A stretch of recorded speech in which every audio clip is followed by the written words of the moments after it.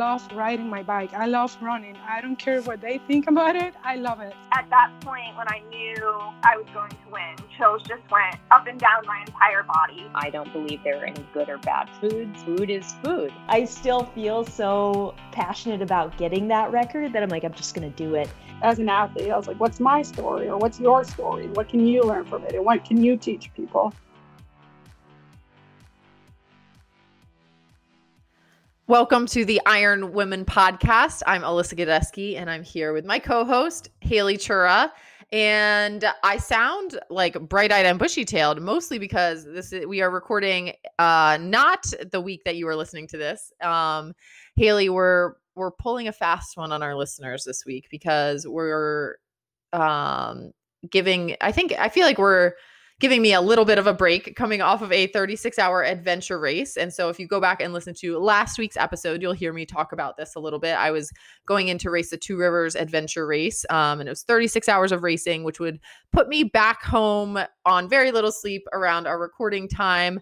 And that probably wasn't going to be a great recipe for success for podcasting, or maybe it would have been the best recipe, who knows. But we have a special treat for you guys still today, and we wanted to make this episode happen. But Haley, I'm not going to ask you what happened in the week, because unless you're turning into like a fortune teller, you're not really going to be able to tell me. I've been studying quantum physics. I jumped in the black hole. I know exactly what happened. It's a fantastic week. And oh my God, Alyssa, your race went great. That's what I can tell you. Bozeman, right? No. It is sunny and 70s in Bozeman. But yes, we are doing a little bit of a pre-record here, but we have all new content for you. So it's still great information, even if it's like a few days older than you're used to. And if you have to sit on like pins and needles waiting, if you haven't been dot watching Alyssa in her adventure race, you can, we have to wait one more week to hear about it. But I think it'll be better. It'd be better to hear like fresh Alyssa talk about her adventure race than 36 plus hours sleep deprived Alyssa talk about her adventure race. Cause I feel like I know how that would go. It would just be like, it was fine. Yeah. Like, oh, we paddled. I got hit in the head with a paddle and we rapid. And helmets are fantastic. Yeah. We didn't get beached. No, I think I'm excited to hear about how it goes, but I mean, when this airs, it will be like, you'll be just coming off of that race. So fun things happening. And Haley, we have a new mailbag actually though to talk about, because it sets us up for what we're going to release today. And so this mailbag we talked about a few weeks ago, actually. This was like the second half of a mailbag that came in from Andrea. And just a reminder, you can send mailbag questions into ironwomenpodcast@gmail.com. And this was a great question. She put it as a PS, but it probably could have deserved even its own email, Haley, I have to say. So she was interested if we can talk a little bit about defining and handling failure. From her perspective, she says, it seems like whatever we take on, from Olympic standards to FKTs, we're conquering that. And do we just not share failures with our listeners, or have we shifted our definition of failure over the years? And as we head into another season of Ironman competitions, what does failure mean, if anything? Whew. Good question. It's a heavy question. Yeah. Who's going first, you or me? You can start this one. Well, I think it's interesting. I think I am definitely loudest about, I guess, quote unquote, successes. So those are the things that I post the most about on social media. And when she brings up the Olympic trials qualifying time in the marathon, yes, I did definitely qualify for the Olympic trials. Like that was the goal I set out to run, under a 2:45 marathon. And then I did do that. But I mean, I don't know, like it is interesting. My race at the Olympic marathon trials, I finished 305th or 304th. I don't even remember. And top 3 made the Olympic team. So, I mean, would we call that a failure? I mean, maybe. Like if my goal had been to make the Olympic team, like Alafine Tuliamuk would definitely call that a failure. But for me on that day, I felt it wasn't a best time. It wasn't even a particularly great feeling race. It was hard. But I got to be there. And so I think It is a lot of it is framing. I can also think to my most recent race in St. George, where I finished 13th, and I didn't necessarily set out to finish 13th in that race. I mean, I wasn't like, yes, I want to make $0, because they only paid a 10th. But part of what I was going for in that race was were the side effects of a failure like that. I got some fitness from the training and the racing leading into that race, and during the race, because I do think you get some fitness from racing, and fitness is always nice. You know, it's nice to be healthy and fit enough to travel 70.3 miles under my own power. I got a trip out of Bozeman, which I hadn't done in a very long time. I got to get on a start line. You know, I got to stand right behind Daniela Reef. Is anyone say that I'm failing if I'm in that position? I got to lead the swim, and I got my name said on the Ironman Now coverage. So, you know, like those to me are all pretty successful, even though they didn't necessarily increase my bank account. So I do think that it's how you frame things. And this is a good question because, you know, our interview this week, we do touch on setting goals and the risk of failure. So we will hear from other experts later in the show. But Alyssa, now I'm interested to hear your take on this. No, I agree with the things that you've said. And I think that framing it is really important. And I think for me, it's just like, when I look at a career in sport, I look at the fact that like you're literally set up. I mean, 99% of the people are set up to fail, right? By like this black and white definition of success and failure. You know, there's, especially in the sport that we do, there's one person winning every race, you know, and there's a lot more people on that start line. So, you know, you can't, well, you can, but I found that for me, it's best to like, you know, I don't think I ever do like this download every day or really that often of like, okay, what was a success and failure? Like even workout by workout, I'm looking at things of like, did I give the best that I could to meet the demands of the workout? Yes. Like, and then I'm not like, oh man, like seeing it as a failure if I didn't meet the like wattage I was trying to like that my coach Hillary had said for me to meet on the bike or something like that. Like, right. If I didn't do it, it's like, okay, I didn't do it, but it's like, so yes, technically I failed, but you know, sport and like growing as an athlete is about failure. Like I know that Hillary doesn't expect me to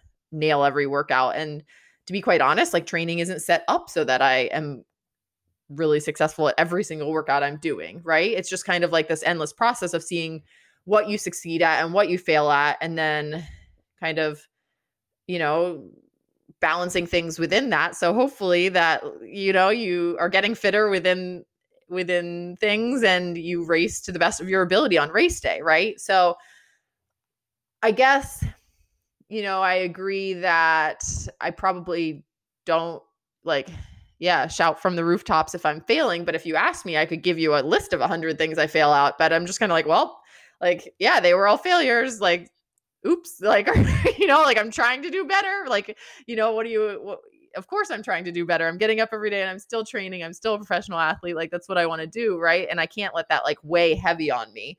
And I definitely don't want my failures like weighing heavy on the world. Right. Because I think, you know, I saw this question and I thought about, kind of a rule that we have when we do training camps. And, you know, one of the things that Hillary talks to people about before the camp, like in our first meeting with all the campers and things like that is that attitudes are contagious. And like, you know, even if you're seeing your current situation as a failure or something that's not good, right? Like you keep it to yourself. And because that energy like spreads. And so I just don't think it's important for people to, like get those feelings from me. Like I want them to be aware of my career and to know that I've set these goals and I'm trying to meet them. But, I don't want like, it's not something that my identity is like necessarily tied to in that like pass fail sense or failure success kind of sense. So, my identity remains something I'm happy about, regardless of the outcomes of races and things like that. So that's what I hope I'm conveying with the podcast and with my social media and stuff like that. So that was a long-winded roundabout way, but hopefully I had some good tidbits in there. There's some nuggets, definitely. I would say, I think that's interesting about the contagiousness of of attitudes, because I would say like I in a professional setting, which I think is what we see, like the podcast and probably like social media is more of a professional setting. It feels that way. And I do think that I feel like a failure all the time, like plenty of times. And I will say I'm very thankful that I have a good group of friends and my mom, and just some people that I can say that to, where I can say like, my goal was to get top 10 and I didn't. Like, I feel like a failure. And then they can kind of take a bigger, wider picture look and help me see those positive side effects. And so I think that helps. And if you don't necessarily have that group, I don't think, you have to have that, but I think sometimes it's helpful to sort of like flip it so that, if this was your friend, if this situation happened to a friend of yours, like what advice would you give them? Because we are often much kinder to other people than we are to ourselves. And I'm like, would I, if Alyssa got 13th at St. George, would I be like, Alyssa, you're a failure? No. Would I come onto the podcast and be like, oh, I can't believe it, And so I'm not going to say that to myself either. I'm going to stop saying it to myself. Yeah. And it's not like, again, if I got 13th at St. George, I would be quite happy. But, and it would also be another thing if like I got 20th at St. George and I was like, down on my luck, I like something happened to my bike and then I threw my bike into the desert sand and then I like stomped on things and I was a really poor sport. And then I got to my running shoes and I like threw my running shoes and I was like not thanking volunteers and I was stealing cups from people. Like, that would be like a failure to just be like a massive poor sport and not like, but it's like, if you're out there trying your best. That might be a viral sensation, actually. You might make some money off of that. But then you have permission to be like, Alyssa, that is a massive failure of a day, like in all senses. Yes. Like there's not a single win there, right? But so I don't know. But Andrea, thank you for your question. I hope we gave you some insight into our perspectives there. And again, we do touch on this topic a little bit in what we bring you next. And so hopefully you can find some more to take away in there. Yes. And next is a few weeks ago, you probably remember us talking about the Level Up Summit, and Alyssa and I hosted a panel there on the future of women's triathlon. And we thought the panel went so well that we asked our panelists if it was okay if we released our conversation as a podcast episode. They enthusiastically said yes. So here it is. This panel, the Level Up Summit, was a feature of the Feisty team. And so if anyone wants to see the video related to this, you can join the Feisty team and all the other great presenters that happened during the Level Up Summit. And join the Feisty team. You go to feistytriathlon.com. It's a fun online community that gets you access to people to chat with, as well as events like this one. But the panel that Alyssa and I hosted, it was, like I said, the future of women's triathlon was the focus. And it featured Kelly O'Mara, who's the editor-in-chief at Triathlete magazine. And she's also a professional triathlete. Sika Henry, who's the first African-American woman pro triathlete. And Eva Solomon, who's the founder and CEO of Epic Races, which is a multi-sport company based out of Ann Arbor, Michigan. So we had sort of the media, the athlete, and the race director perspective, all giving us some insight into what they think might be happening in the future of women's triathlons. The Iron Women podcast is grateful to Zealios Skincare for their continued support of the podcast. I'm always excited when I start pulling out the Zealios sun barrier more and more, because that's a sure sign races are around the corner. And I'm going to be happier than ever using my Zealios Race Relief Cold Therapy Muscle Gel, because it means I actually got to do an in-person race this year. You can get your own Zealios Sun Barrier, Race Relief, shower products, and chamois cream for 15% off with the code IRONWOMEN at teamzealios.com. Alyssa, long time no talk. I know. It's been like a few days. I know. We don't usually go this long. I'm excited to chat with you again, and I'm excited to have our excellent panelists here. Yeah. I know Jamila and Ellen gave a quick introduction, but just to remind everyone, we have Kelly O'Mara, editor-in-chief and pro of Triathlete Magazine and professional triathlete. And Kelly, I think you're joining from Boulder, Colorado. Is that right? Yeah. Sorry. Yes. No. It sure feels that way sometimes. But Sika Henry, you are not in Boulder. Where are you, Sika? Newport News, Virginia. There we go. And Sika is the first African-American woman pro triathlete. She just earned her pro card at Challenge Cancun a few weeks ago. And I believe she just announced that she'll be starting her first pro race at Rev Free Williamsburg in a few weeks. So congratulations, Sika. I'm excited to see you. Thank you. And of Thank course, you guys. yeah. And then Eva Solomon, I believe you're in Michigan, right? Ann Arbor, is that correct? Well, I am normally located in Ann Arbor, Michigan. I will be back there on Saturday. I happen to be right now in Delray Beach, Florida. Oh, nice. Getting some vitamin D. We can enjoy that. But Eva is the founder and CEO of Epic Races. You produce 20 multi-sport events every year, including the Goddess Racing Series. So we're excited to hear more from all three of you. I'm going to hand the virtual mic over to Alyssa Godesky in New Hampshire. I'm in Montana. This is we're covering a lot of the US through this conversation, which is always fun. All right. Thanks, Haley. So we're going to dive right into questions because we have a lot to ask you ladies and we don't have a ton of time. So we're going to get right into it. And here's some of we're excited to hear your perspectives on the future and kind of how things are shaping up for the Feisty Triathlon life that's ahead of all of us in the coming year. So Kelly, I want to talk to you first. So you are the editor-in-chief of Triathlete Magazine. How many times can we tell you that tonight? And previously that was owned by Pocket Media, now Outside. And Triathlete falls under their endurance category, along with a bunch of other brands we're familiar with, such as Women's Running, Velo News, the new mountain bike brand Beta. And this pandemic definitely shifted endurance and endurance sports in a way that athletes were forced to look beyond races, right? Because no races were really happening, create their own, look at other sports to do.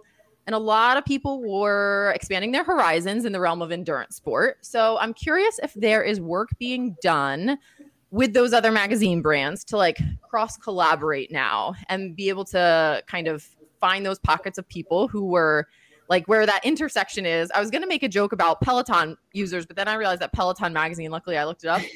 We own that too. Actually real bikes outside. I had a spinning joke, but I can't use that because I quickly looked it up and it's about actual Tour de France type of Peloton. So anyway, can you tell us about is that work being done? What kind of insight you have to that?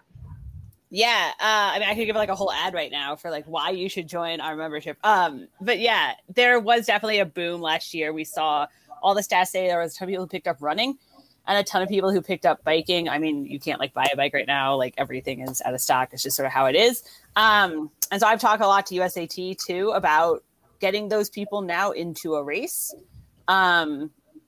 We're running ads in our running publications about how to become a triathlete if you're already a runner. You know what I mean? We're trying to run stories and that kind of thing and reach out to their audience. Certainly there's, and I'm sure everyone will appreciate this, they're very different audiences, right?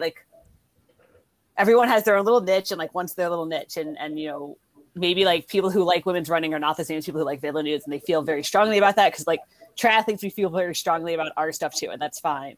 But for sure, we've been doing a ton of trying to figure out if you can bring all those people who picked up stuff into our sport. I think what'll be really interesting, one of the issues is all the big things are sold out for the year already, right? Because everybody deferred races from last year. So if you're going to pick it up this year, you're going to have to start local and grassroots. You're going to have to do your local try, which is fine. That's how everyone starts.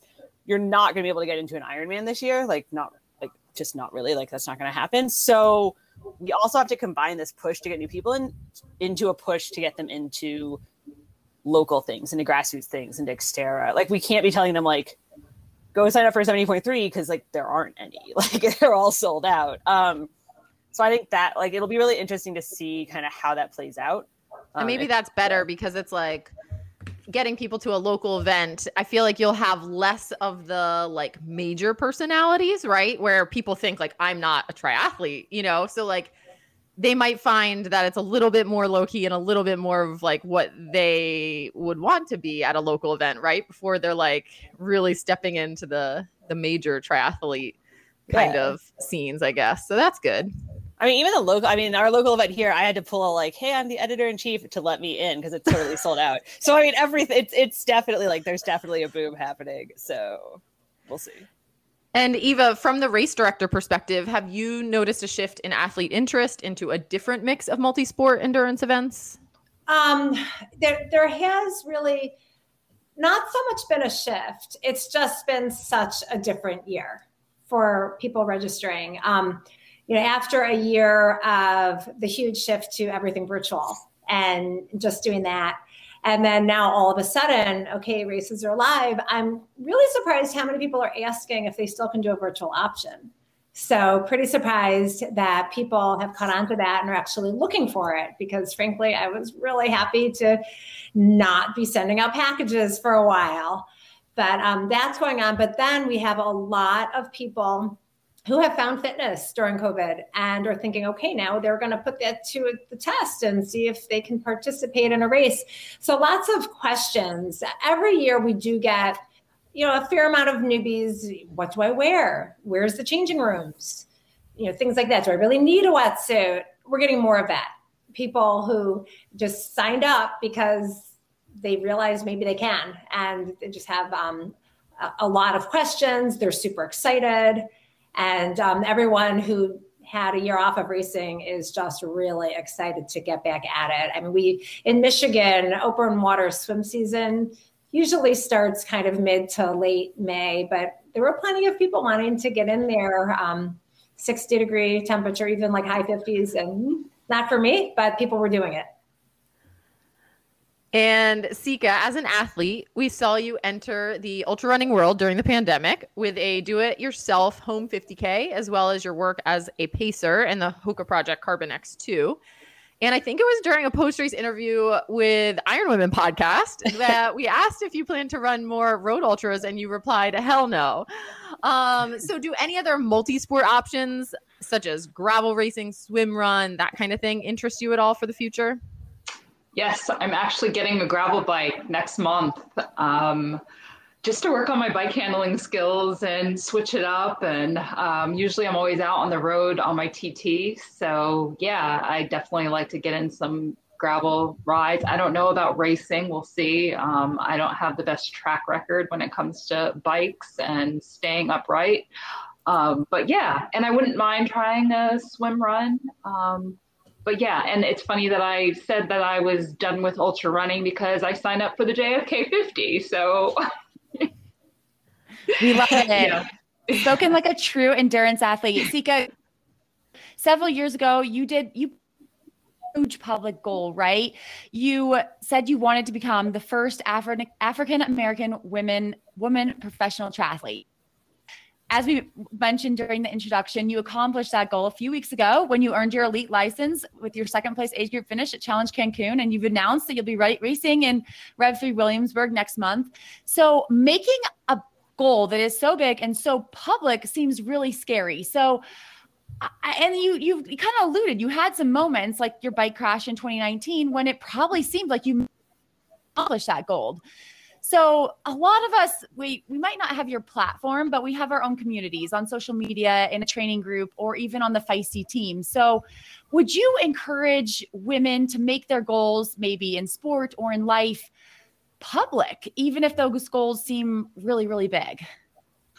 Yeah, it's actually been wonderful how many women have messaged me privately through Instagram saying, actually a few women at St. George saying, I'm kind of on the cusp. I've been coming in top 10. I'm too afraid to say out loud that I want to get my pro card. Like, what made you decide to put that out there publicly? And for me, I'm not even really a loud person, but I always believe in just speaking things into existence, whether it sounds crazy or not. I know so many people gave like Gwen Jorgensen flack for saying that she wanted to win Olympic gold in the marathon. And I was like, hell yeah, girl. I mean, what's wrong with saying that if that's how you feel, why not just say it out loud? And if you don't reach that goal, like for me, I wasn't sure if it was ever going to happen anyway. still so many great things came from it. Me trying to reach that goal. And it was like, and if that happened, that would be even better. So yeah, I think sometimes when you do put it out there, you find that you're holding yourself a lot more accountable, and you can't just quit. So yeah, I mean, I'd suggest it. Try it once. I mean, what's the worst that can happen besides, you not necessarily failing, but it just doesn't happen. And Kelly, at Triathlete Magazine, you covered Sika's journey to become the first African-American woman pro triathlete. And you even named her one of the 2020's multi-sport movers and shakers. So from the storytelling side, do you think the pursuit of a big goal makes for a great story even before that goal is accomplished? Oh, for sure. I gotta tell you, Sika, do you know how many people email me asking me if I've heard Sika's story and trying to pitch it? And I'm like, we've done it. I know her. So I told them we're gonna cover your first race. It'll be great. Oh no. No, now I don't want attention on my first pro race at all, because I'm going to be starting at the bottom. I'm going to get demolished. I'm going to be last out of the water, but whatever. Whatever. For sure. I think when people do have a big goal, we wrote about Sam Holness recently, who's like trying to be the first autistic pro. And, like she just said, like, I don't know if he's going to be able to achieve it or not. Like, he's kind of on the cusp. He hasn't had been races, but that is a goal. I mean, I also get a lot of emails from 50-year-old white guys telling me that they're going to be the next great whatever. And they're just making it up. I think when it is like Sika, I knew she could do it, right? Like Sam, I think he definitely is possible. I think when there's a goal that is big and maybe you don't achieve it, maybe you do, but we can follow along with your story. We can follow along with the ups and downs. It's great. And Eva, we mentioned Sika's first, but you've also accomplished several firsts. As a race director, you've produced the first women's triathlon in Michigan and the first ever gravel triathlon in the United States. So when you're trying to be the first at something, I imagine people tell you it can't be done. So was that your experience? And if yes, how did you keep going and make it happen? That is a great question. It's happened a lot that people are telling me things can't be done. Gravel triathlon, which I heard that Sika has gotten a gravel bike, and we've got a good gravel triathlon coming up. But when that was an idea, people were like, no, that's not how you do it. That's not triathlon. Triathlon is on road or, sometimes on trail, but not gravel. And we did it. And not only did people come, but we had a fair amount of cyclists who said they would never do a triathlon who came in and did it because it was intriguing. Gravel cycling, as we all know, is just exploding. And when they saw that something they love doing can be part of the tri, they came in, they did it. With the first women's triathlon, that was my first triathlon I put on. And frankly, I felt like I couldn't do it. I had put on running races, quite a few, but triathlon seemed daunting. I had participated in many, but this seemed like a lot. But we did it, and we fill up every year, the Tri-Goddess Tri. And it's I'm just so excited to be having it live coming up soon on June 27th after having a year without it. It's near and dear to my heart. It's the first one we ever put on. And again, the first women's tri in Michigan. And it's just really special. And it's something that, when you think you can't do it and you do it, you just never forget about it. And Eva, we talked about this a little bit before, but obviously last year was a crazy year for race directors, and there was a lot of pivoting that had to take place, making races virtual, having to cancel some altogether. And kind of like you said, they're starting to happen again in person, but 2021 still looks like racing is going to look a little bit different, at least than what we've known in the past, right? So there still could be masks, limited crowds, even potentially requiring proof of vaccine, which we're hearing now, things like that. So can you talk to us a little bit about navigating those decisions, what it's like working with the locality that you're in for them, and kind of how that balances between everything? Yeah, it's a really tricky situation, and becoming trickier than I ever really imagined. We last year, of course, at this time last year, we all thought, a few weeks, we will postpone maybe July, maybe August. We just, and then eventually, we were just done. But we everything switched to virtual or it was postponed. And I think we ended up having virtual pretty much for everything. This year, we really didn't know. And we learned our lesson last year where we kept thinking maybe, and then couldn't do it. So there weren't, at least for me, I don't know about other race directors, I kept moving along doing things, but it's hard to order 1,000 medals when you don't know if you're going to have the race, because I have 800 left over from last year because the virtual, that not as many people did it. So we were kind of waiting. And now all of a sudden we are having races. We're definitely having races. There's no question. We already had our bike race. We had a gravel bike race a couple weeks ago. And that was before things had really changed, before we all heard that now you don't have to wear a mask if you're vaccinated and you don't have to wear one outdoors. But we had it, and we had a lot of decisions to make as to what we would require, what could be optional. But we did say you had to wear a mask if you weren't racing. We couldn't have post-race party. We had grab and go bags, and we were very anxious about it. And what was amazing, athletes weren't. Everybody did what we were asking them to do. They showed up wearing their masks. Instead of pack and pick up, we had their bags at we put up bike racks for the bike race, like a triathlon, even though it wasn't. And they went to their area, they found their bag. So we set up everything to be very simple. It went beautifully. And the things that we missed, I found the athletes really weren't missing. They were enjoying racing, and they just found a different way to enjoy their race. And it went great. Moving forward, now that maybe we don't have to require masks, we're finding some people want to wear masks. And I'm sure we're all in different parts of the country, which we talked about at the beginning. And I would imagine that you're saying what I'm seeing, even though we don't have to, everybody is. I saw that in Michigan. I'm seeing that in Florida. So we're still just trying to decide what to do. As of now, we are keeping our COVID safety plan because there are enough people who just aren't comfortable yet for various reasons. So we're keeping the plan. We might loosen things a little bit, whereas before, when you finish the race, you really needed to get out of there.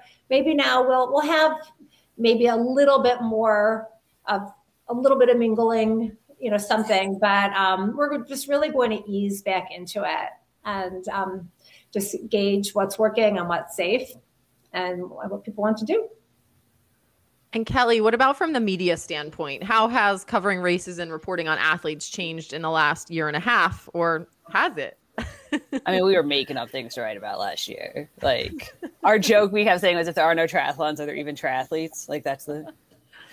And I mean, yeah, so last year was tough for sure. And you could tell about 3 or 4 weeks ago, just from traffic and from what people are interested in, that everyone's really excited to get back to racing. For sure, St. George obviously is a popular race, but we don't normally have 3 people there and do all this coverage for, right? We don't normally go all in for St. George, but it was kind of the start of the race. I mean, I know there had been other races before, but it was the first big one. I mean, it was arguably too big. It was a lot of people, right? So that, so we did really I think everyone was really excited to get into it. The thing I've been, struggling with isn't the right word, but whatever, there's been tension around, is Eva saying, there is very strong feelings. I read the whole Lake Placid proposal this week and, watched the town council meeting, because Lake Placid required that Ironman require vaccine. It was a condition of the permit in Lake Placid that Ironman require vaccines, require proof of vaccination. People went crazy. People went crazy. And they're wrong. They're wrong. Ironman could require whatever they want, legally, morally, it's a condition of permit. That's just what it is. And you're going to see more of that. But it's really you can just tell, it's just really hard. People have really strong, they just have very, very strong opinions. They just have very, very strong feelings. And that's been I think what's just been, I don't know, shittier, tougher than anything is that is the lack of tolerance, if that makes sense. Well, I'm never going to race another Ironman event because they're requiring vaccines, and you're okay. And you guys are the messenger, right? Like, don't shoot the messenger. We're just trying to give you the news. Can I chime in something there? You know, what Kelly's saying. So the thing that I keep getting, I get emails. When are you going to decide if you're having this race or not? You're like, it's not my decision. It's the decision of the venue, not even the decision of the state. Like right now, Michigan is saying outdoor gatherings can be as large as we want. So, my husband texted me right away. Yeah, great. Well, guess what? I am not allowed to have them as large as I want. I got a call today from one of the venues saying, you may have heard this, but sit tight. We're deciding. So it's none of it's our decision. We have to follow what the venue asks us to do. And some of the venues say you can't even have it. Some say you can only have 100 people. But all of the participants seem to think we have all the answers and we're making the decisions. And especially as like races come back, not just in Texas and Florida, right? Like as we get races in California, in New York, in places that like have taken this more seriously for last year, like they're going to be a lot like, and those restrictions are going to last through the fall. Like they're not just over because everyone like feels like they're over now. Like the math and stats don't back that up. So I think people are going to have to be understanding for the whole rest of the year. And Sika, what about you? So you've competed in a few in-person races, both in the US and Mexico. So have COVID precautions changed where you race, how you prepare for races and that sort of thing? Yeah, going to Mexico, that was kind of stressful because traveling, I didn't want to pick up anything. And then even I stayed at an all-inclusive resort, so I pretty much stayed in my room away from people. Even the way I raced, that was truly the first time where I had no idea what place I was in. They literally put us 6 feet apart and we had to wait, I think, 10 or 15 seconds between each person. So like I raced with my friend Alicia Krall, and I knew no matter what, she's probably going to be in the top 3 to get a pro slot. But she started behind me. Like I had no idea where anybody was. I actually didn't even know that I was top 3 amateur until maybe an hour after the race, after everybody crossed the line and they confirmed the results. So it's definitely different racing now than it has been in the past. With rolling starts, everybody's still like running into the water, rushing in, and you kind of get an idea of where you are place-wise. In order to get back into the US, I had to take a COVID test. Even that, figuring that out, if you don't stay at a hotel, it could be up to $200 to get a COVID test done, like if you do Airbnb. So if you are going to travel at racing, I would suggest staying at a resort where it's included. And even that, like flying back, I'm like, oh my gosh, what if I test positive and then I have to stay in Mexico for 2 weeks? So you're kind of taking a risk traveling outside of the country. But I feel like the races, they're trying to figure things out the best they can. And I kind of want to switch gears here a little bit and ask Kelly, social media seems to have creeped into like every crevice of our lives in recent years. So do you think social media has changed how you and your team cover the sport and also how your audience consumes that reporting? It's an interesting question. I'm currently over social media. It does make it so that like you're not, half the time you hear an announcement about something because it was on Instagram, right? Like that's how we get our news now. We get our news from Danielle. Like, that Danielle is doing a race because she posts, well, I knew that beforehand, but she posted on Instagram, or like you watch a YouTube video. That's how we're getting all our news now. So it becomes like, what's the whole thing where like athletes don't need you anymore? Like they have a direct word conduit. So I think that's really interesting. I think it makes it so that everyone's kind of on the same playing field, obviously. Triathlon's a small enough sport. You can follow like all the big names on Instagram and know what's happening in their lives all the time. But I think that on how people consume it, I think the other thing that people like misjudge is just because something like kind of what we were talking about, like people got super pissed about the vaccination thing on Lake Placid. Like just because people are saying stuff on Facebook or like, and this happens when Sika writes for us, like just because people like blow up on the comments on Facebook doesn't mean that that's what the majority of people think. It's kind of like reviews on Yelp or whatever. Like the only people who are going to review on Yelp are people who are pissed off or paid, right? And that's what you get on Twitter. Or like, and so I think I have to Sika got my like don't get discouraged speech. Like I have to talk like and moderate because I think there's like a big misconception that what happens on social media is reality or is how the majority of people feel. I was reading the comments. I'm like, is everybody racist in the US? But it's just the crazy people commenting. And also those people are all from the UK. But even if you go in and you like respond to them and you deal with it and you moderate and anyway, I just think I think we have a misconception that someone the other day told me, like, I know my story, like these stories do really well because they get a lot of feedback on Twitter. And I was like, they don't do well. It's just this little Twitter bubble. That's just your perception. So how do you monitor that? And how do you, like, I guess as we're looking toward the future, like, how do we keep people like Sika writing and not getting discouraged? Is it just Kelly's magic speech, or is there more? Well, I mean, honestly, like, if you have a bigger staff than 4 people, because we only have 4 people, you have someone whose job that is. Like, you need, in this day and age, to have somebody whose job is social engagement, community engagement, social moderation. I mean, community innovator, whatever you guys call it, right? Like, you need somebody who that's what they do, and they go out and because if you create a community that's like the standard, then I don't think anyone in the Feisty Facebook group is saying terrible things, right? Like, I'm assuming that doesn't happen. Probably. Not that I know of, but Sika, I want to ask you as an athlete, like, how much of your time is spent on social media, and do you feel pressure to post more frequently and have carefully posed photo shoots, or even document your life and your workouts on YouTube? Yes, I feel like sometimes, I think over the past 2 days or something, I didn't put anything in my Instagram stories, and I'm like, oh my gosh, I haven't done that in 2 days, or somebody will ask, like, is everything okay? I haven't been posting. I'm like, oh, have I not been? I mean, I still work a full-time job, which takes my time anyway. I decided early on, even when I was new to the sport back in 2013, that I was going to blog and put my story out there because I wanted people who thought that they could relate, or maybe it would encourage them to try the sport, especially people of color. I wanted my story to be out there. So I decided really early on that I was going to be public about everything. Even my crash is absolutely everything. So it was a conscious decision.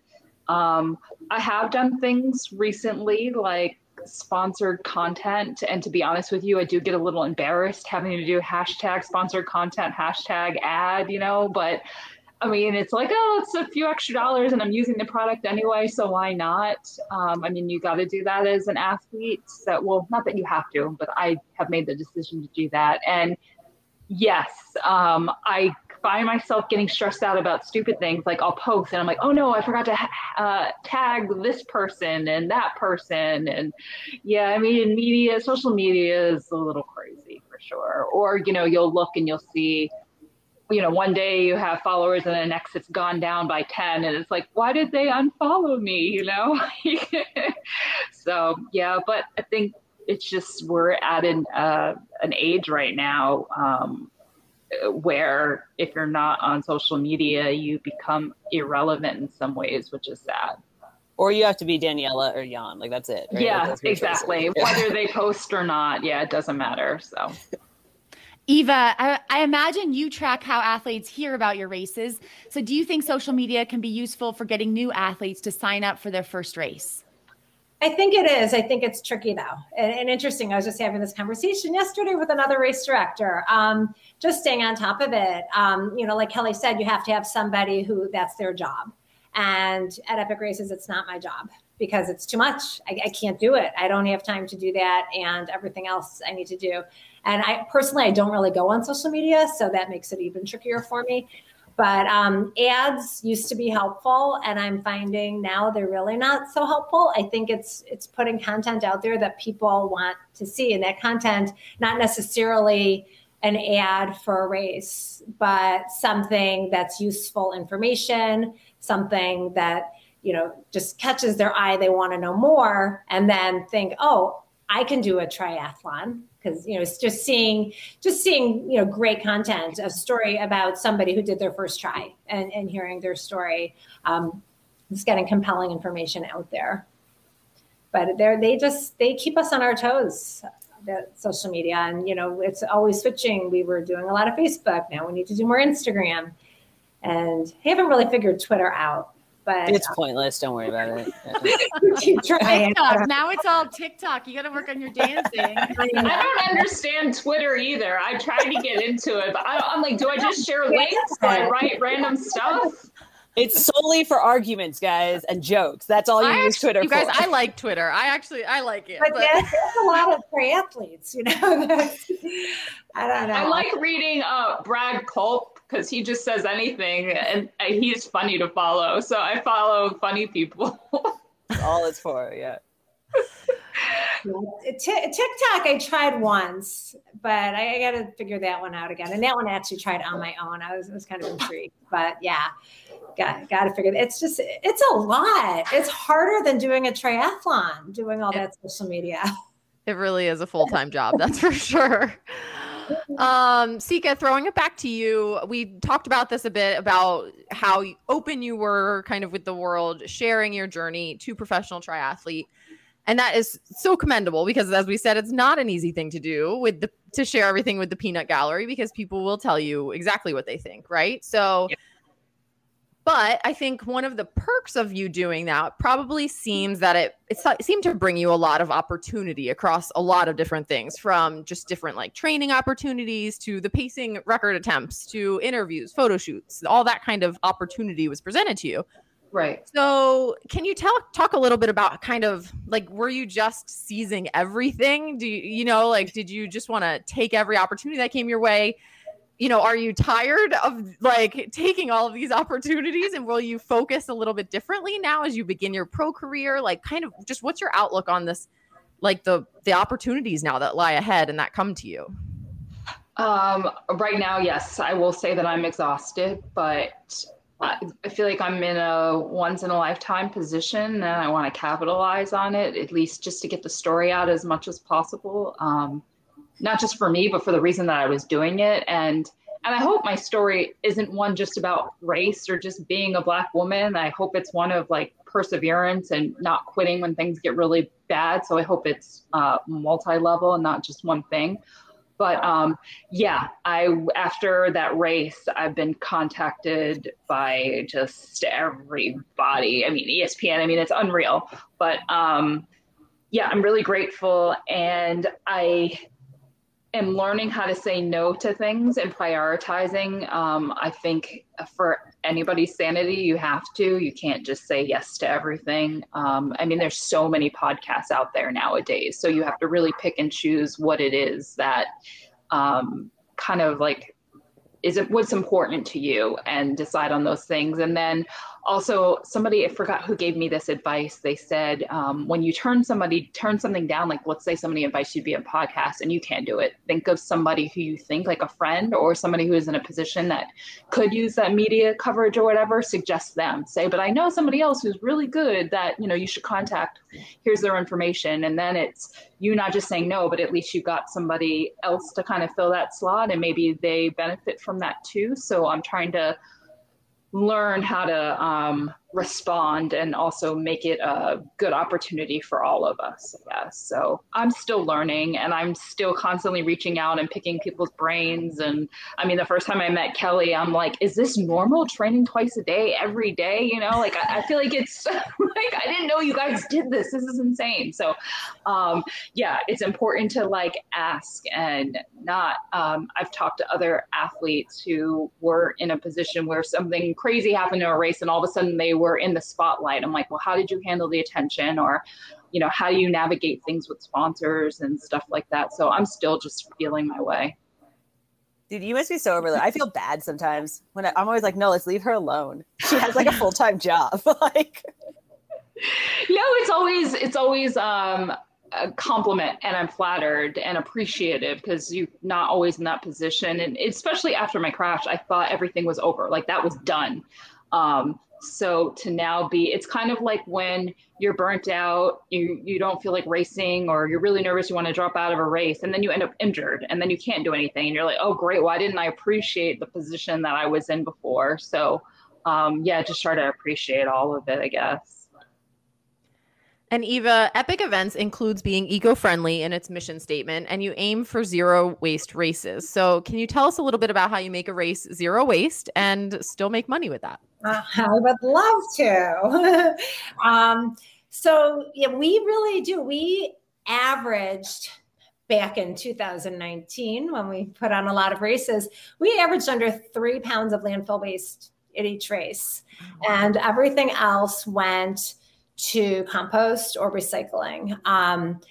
And we do have a person who we have on staff, or he's not regular staff member. He does it for other races too, but we bring him in to do it. And he's really taught us how to do it. Sometimes he can't be there and he teaches us how to do it on our own, but it takes a lot of planning. Before the race, we have to go through everything we plan on serving. And we do a pretty good food spread after our races. And that has evolved because of the effort for zero waste. So we'll meet with him and go through it. And, if we want to have, ice cream bars, he'll say, and are they going to have the kind with the popsicle sticks in there? And what are we going to do with the popsicle sticks? Every little thing we do. Our cups, it's a tough decision what to do, because we have in our warehouse thousands and thousands of wax paper cups, like the Gatorade cups, or all the cups with wax. Those are very hard to recycle. He's able to take them someplace special. So things that normally like someone couldn't just recycle, he knows where to take it, but it's hard. He'd really rather us use compostable cups.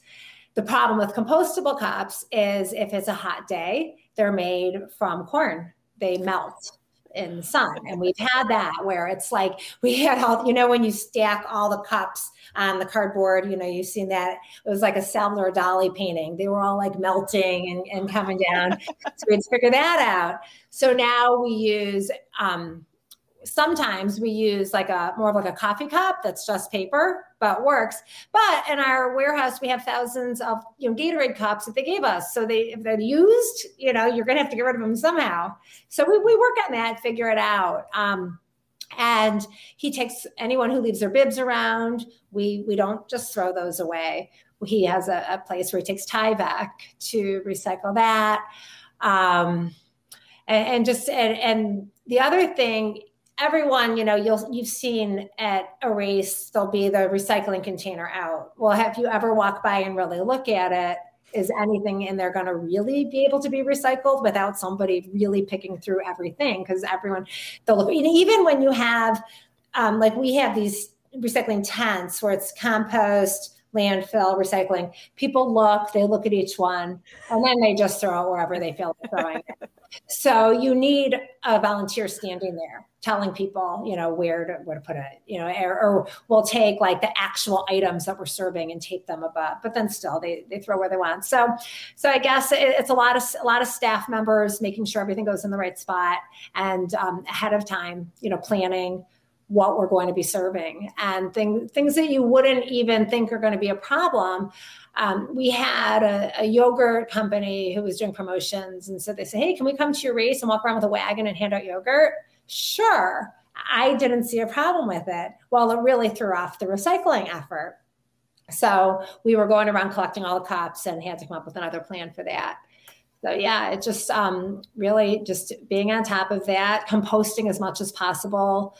People think composting means that you have compostable plates, you throw them away and they compost, but that's not really the way that works. You still need to collect them as compost and put them in a compost station. So we're super proud of the effort. And you asked, how do we do that and make money? It costs money. It definitely costs money. It costs more money for the proper supplies. It costs money to have more staff, but we feel good about it. And what I've been surprised to hear that people will tell me they choose our races because of it. So it's nice to hear that. I don't think that's the majority, sort of like, those people who make comments on Facebook and you think, oh no, everybody is upset about this race, or, no, it's a few people. And it's probably like that with our recycling efforts, but we like to just feel good about it. And Kelly, when Triathlete Magazine published its list of most read stories of 2020, and the most clicks went to an article titled 5 Common Errors Triathletes Make During Strength Training. Okay. So do you think that the interest in strength training was pandemic fueled? And have you noticed any new trends indicating what your audience wants to read about in 2021? Well, people will click on it. The super secret workout you should be doing. People will click on that. Also, that article, it got picked up by like Apple News. But people do love strength training. People don't understand how to do it. It's it and swimming are the things they have the most questions about, and nutrition. So anything you do about strength training, we do a thing every magazine about like a strength workout.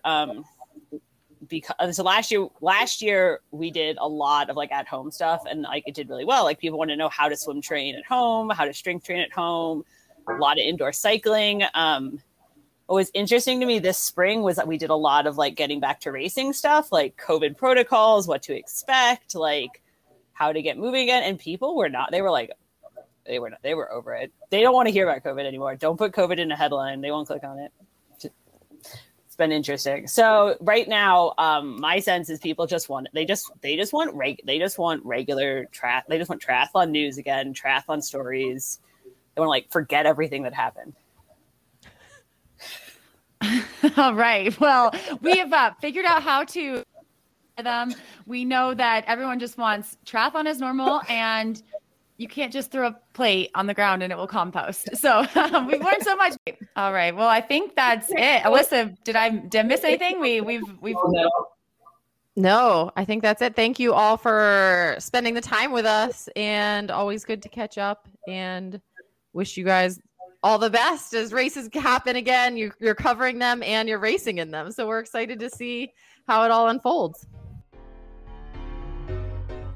Haley, have you ever been jealous of the elite running or cycling groups who are able to get their blood work done super quickly and efficiently because they have a doctor on staff? Yes, I have been jealous. I have a great primary care physician, but I'll admit, sometimes I'm curious about certain blood markers in between my annual doctor visits. Me too, and that's why I'm excited Inside Tracker is here.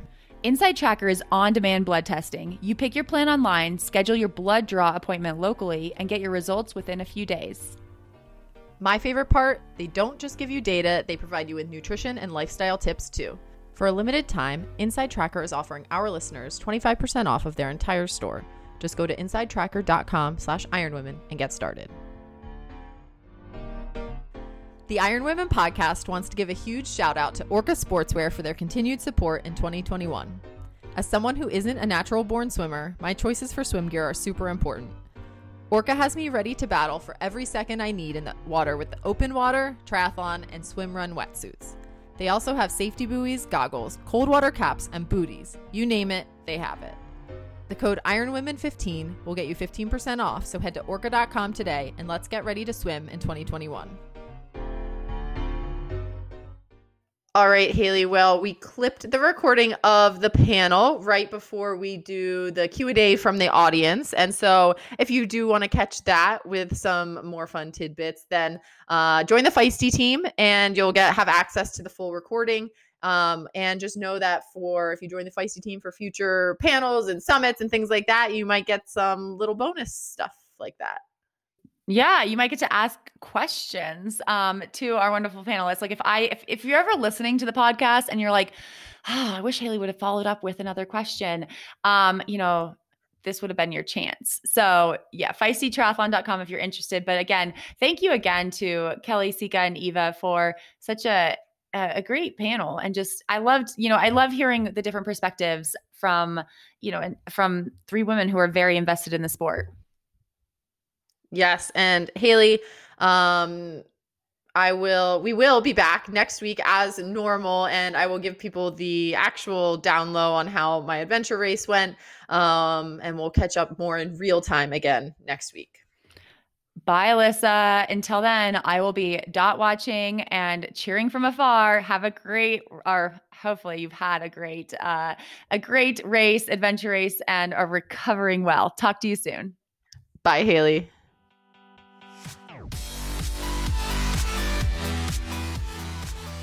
You have been listening to the Iron Women podcast, hosted by Haley Chura and Alyssa Godesky.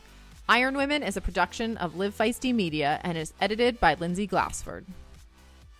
Thank you to our sponsors, Noon Hydration, Prevenix, Zelios Skincare, Form Swim Goggles, and Orca Sportswear. You can find all websites and discount codes in our show notes at ironwomenpodcast.com.